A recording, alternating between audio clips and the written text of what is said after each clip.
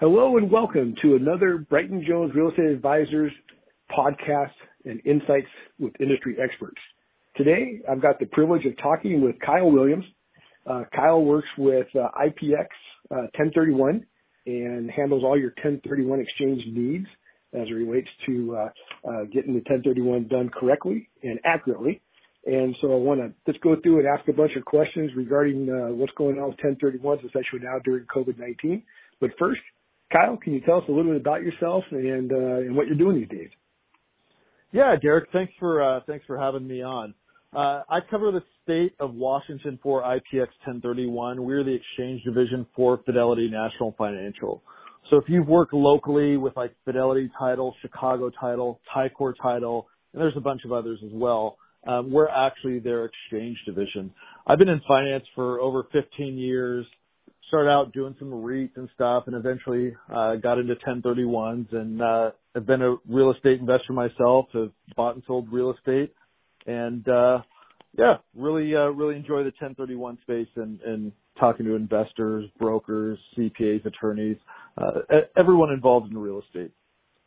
Well, I imagine you've done so many of them, so it's kind of like second nature for you. But for many of us who have only done a couple or haven't done any at all, it's kind of a daunting thought of saying, how do I do a 1031? So maybe start with there. Like, what is a 1031 exchange, and kind of what are the steps of going through and working with you in doing a 1031 exchange?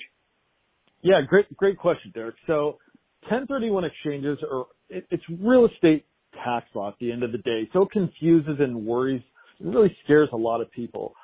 What I would say about 1031s is that they're relatively easy and straightforward. A 1031 exchange is simply the sale of an investment property and the purchase of another one. But the key part of it is that you're using all the equity, not just the after-tax equity to reinvest. You're essentially sheltering the taxes for the time being by doing a 1031 exchange. And our job as a qualified intermediary is really just to hold funds. So if someone says, Kyle, what do you do? And I say 1031s, inevitably they'll say, well, what is that? I'm like, well, it's a lot like escrow in the sense that we hold funds for real estate transactions. So the 1031 itself, say you were selling a duplex in Ballard, an investment property. And again, 1031s are only for properties held for business or investment purposes, like commercial, rentals, stuff like that. But let's say that you've owned a duplex in Ballard forever, and it's worth $1 million. It's basically all equity at this point. Collective tax rates, once you factor in unrecognized gain on depreciation, capital gains, now we have the net investment income tax. Once you factor in all these federal taxes, clients could have a 25% tax rate. That's not uncommon. So to give you an idea, say you sell that duplex for $1 million. You may pay $250,000 out the door in taxes. That's gone. And if you don't do an exchange, you're only reinvesting $750,000. So with the 1031 exchange, you get to reinvest that full $1 million. And you can imagine if you were buying a new property at a 75% LTV, if you don't do an exchange, you're only buying $3 million in new property because you had $750,000 to reinvest. But if you actually got to reinvest that full $1 million, you get to buy $4 million at the same LTV just because you did a 1031 exchange. And so we tell people, 1031 exchanges are relatively straightforward. Really, you just need to do a couple of things in the exchange. Buy for equal or greater value and reinvest your proceeds. Our job is to hold funds, and you'll work with your broker, find new investment property, and not pay federal taxes. It's amazing. There's literally nothing else in the Internal Revenue Code that allows you to do that over the course of your entire life and never pay taxes. Well, and I think one of the things that comes out of this too is, when you think about depreciation, the tax benefits. There's a lot of tax benefits. So now you're almost reinvesting with IRS money or money that you would have to pay in taxes. So your return, if you're looking at something and you buy something that has a 5% return, you might be even getting a better return, because if you were to sell that asset and pay all the taxes, recapture taxes, everything else, you're going to end up getting less than a 5% return because of the taxes you paid out and you got less to reinvest. That totally makes sense. And that's a good way. I like the phrase you use. You're using the IRS's money. I'm going to start using that for all my presentations, Derek. Thank you. It's deferred. It's going to get paid at some point in time, but then we know it all steps up in basis when you pass. So from a long-term strategy, not making this a tax class or a estate planning class, but if you were to own real estate and you do keep 1031, at some point in time, it's going to go past to your heirs. Your heirs are going to step up in basis and start all over. So, absolutely. And let me just preface this by saying, as you mentioned, we are not CPA, so you'll obviously want to seek out your own tax advisor for tax guidance. We can't issue that. But as you said, Derek, yeah, you can pass stuff on to your heirs tax-free. And right now, federal estate tax laws are super favorable. It's $11.2 million per spouse. So a lot of people, we came up with a phrase a few years ago to make sure people never forget this concept of passing on real estate to their heirs tax-free. We call it swap until you drop, because inevitably you can exchange forever. And a lot of your clients, Derek, I know, are real estate investors, and they're always going to hold real estate because it's what's made them money. They understand it. It's tangible. And they're never going to pay taxes. They're going to pass it on to their heirs tax-free. And there's nothing else that allows you to do that in the Internal Revenue Code, because your clients have been doing it for their entire lives. Yeah. No, that's absolutely correct. And giving up that asset class is very difficult. Some do, but the majority prefer to have something around the real estate asset class because they're comfortable and they know that created a large portion, if not the majority, of their personal net worth. So, absolutely. And with that, on the 1031, we're talking about the exchange side is, right now during this pandemic that we're in with COVID-19, there's a lot of uncertainties, and one of them is, okay, can I still do a 1031 now? I mean, is there replacement vehicles out there that I can go into? Is there still transactions happening? Maybe shed a little light on that, or give us some, type of deals that you're seeing now or working on now. Yeah, so there's still a lot of real estate investors in the market right now. We've seen people buy commercial, buy the usual asset classes. One asset class that a lot of investors don't know about are Delaware statutory trusts. And Delaware statutory trusts are really, it's a passive investment in, many times a portfolio of real estate. You might have an Amazon warehouse where you're a 1% owner and Amazon is the tenant, or a portfolio of Walgreens or CVS's, around Austin, Texas, for example. And you're a passive investor in that portfolio property. So right now, DSTs can make a lot of sense if you're worried about finding replacement property, that there's not going to be anything out there. DSTs make a great backup option as well. Even if you wanted to find fee simple property in the area and had your eye on something and couldn't find something, there's still investment vehicles where you can go 100% passive and still own real estate right now. Yeah, which I'm a big fan of the DS model, especially if you want to kind of get away from the day-to-day management and just kind of look at something that's going to be institutional grade, because you're getting a larger asset than what you would traditionally trade into, and you get the buying power as well as the borrowing power of a large institution, for sure. The one thing I didn't ask, and I should go back and ask this, is kind of what does it typically cost to do a 1031 exchange? What is the fees typically charged by the organization to act as that escrow and that agent in the middle? Yeah, so most exchanges, you're delayed, forward, normal 1031 exchange, whatever you want to call it, is going to be less than $1,000 in most cases. If a client's doing what we would call like an improvement or build-to-suit exchange, where we're taking title and cutting out draws to contractors as they build and stuff, those could definitely be more. But for most exchanges, they're less than $1,000 to do. So very, very cost-effective vehicle to defer, in most cases, with much more in taxes. And also, to add to that, I think one of the things I found is that if you are thinking of doing a 1031, make sure you get that language in your purchase and sale agreement, because you want to make sure you're protected. So let your brokers know who you're working with, your agent know that you're intending to do a 1031, and then there's certain documents and certain clauses they can put in your purchase and sale agreement. Absolutely. And one thing to remember for investors, too, if they've never done an exchange, they need to set up the exchange before they close on their sale. So ideally, once they get under contract, we should be involved in that point. We can talk to the client's CPA, answer any questions they have.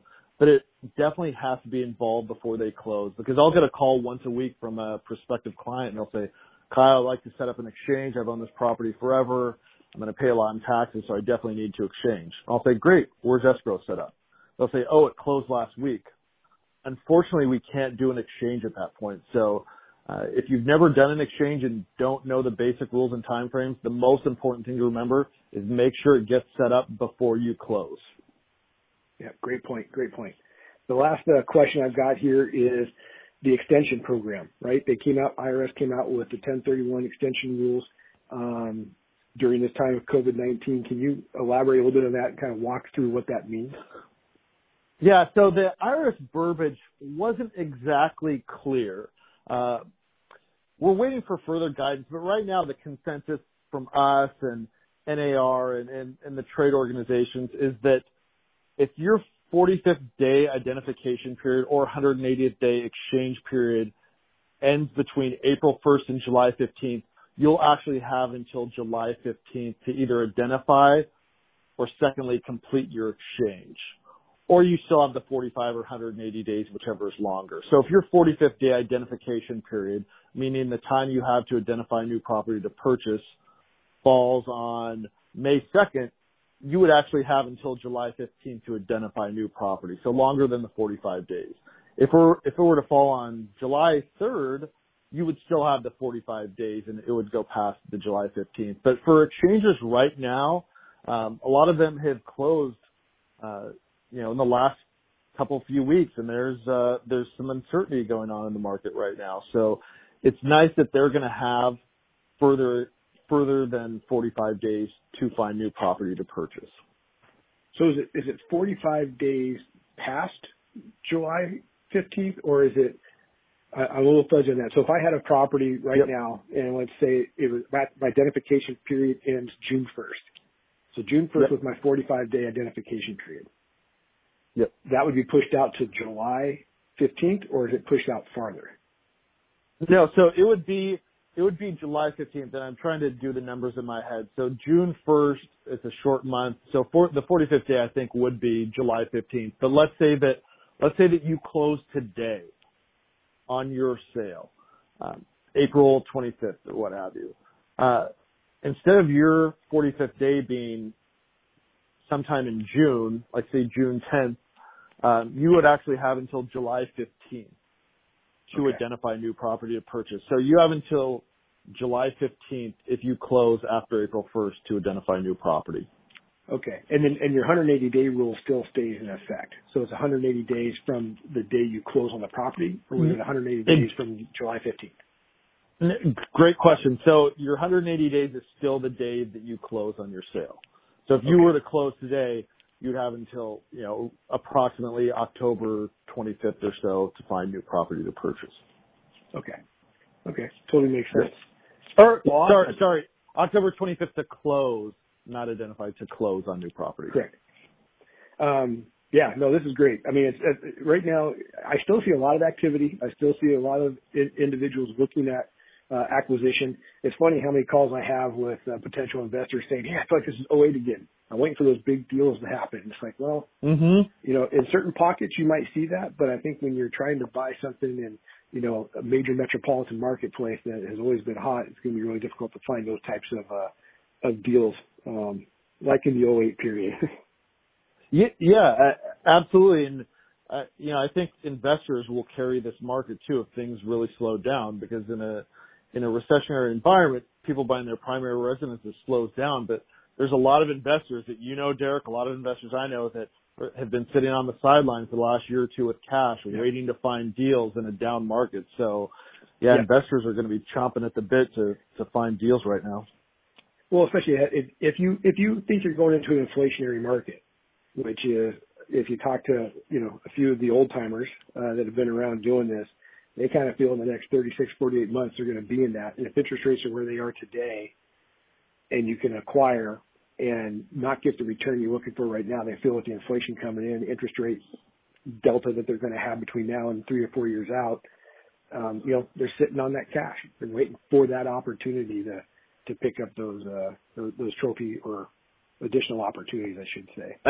So Absolutely. I'm glad you brought that up because in an inflationary market, and we don't know when we'll get inflation, but at some point it'll happen because it's cyclical. But in an inflationary market, you want to own tangible assets. And there's not many tangible assets better than real estate. Yeah, agreed. All right. Well, Kyle, I mean, it's always great to talk with you. A lot of valuable information in this podcast. I truly appreciate it. And then before we, kind of adjourn here, see if you have any last thoughts, and then also let the audience know how they can reach out to you if they have questions or are looking to do a 1031 exchange. Yeah, absolutely. I'm really happy you're doing this podcast, Derek. There's not enough of this education, I feel like, in the real estate community. And I've thought about doing this, but I listened to a couple of your podcasts you've already done, like Should I Sell My Real Estate Investment? And you've got a lot of valuable information. I think investors really need to pay attention right now to things like this because education, learning about the market, talking to professionals is what's going to get them through this downturn. So yeah, thanks for bringing me on, Derek. If clients want to get a hold of me or people just have questions, they can always feel free to give me a call on my cell phone directly. My number is 425-582-3487, or they can shoot me an email. Our email is fairly straightforward. It's just kyle.williams@fnf.com. Is in Fidelity National Financial. So kyle.williams@fnf.com. So yeah, if clients have questions, they're more than happy to call me, shoot me an email, whatever works best for them. Perfect. Well, thanks again, Kyle. And I'd like to thank the listeners for listening in on another Brighton Jones Real Estate Advisors Expert Insight with our guest today, Kyle Williams. Anybody has any questions for me, feel free to reach out or give me a call based on the information you get off the podcast. So thanks again, and everybody have a great day.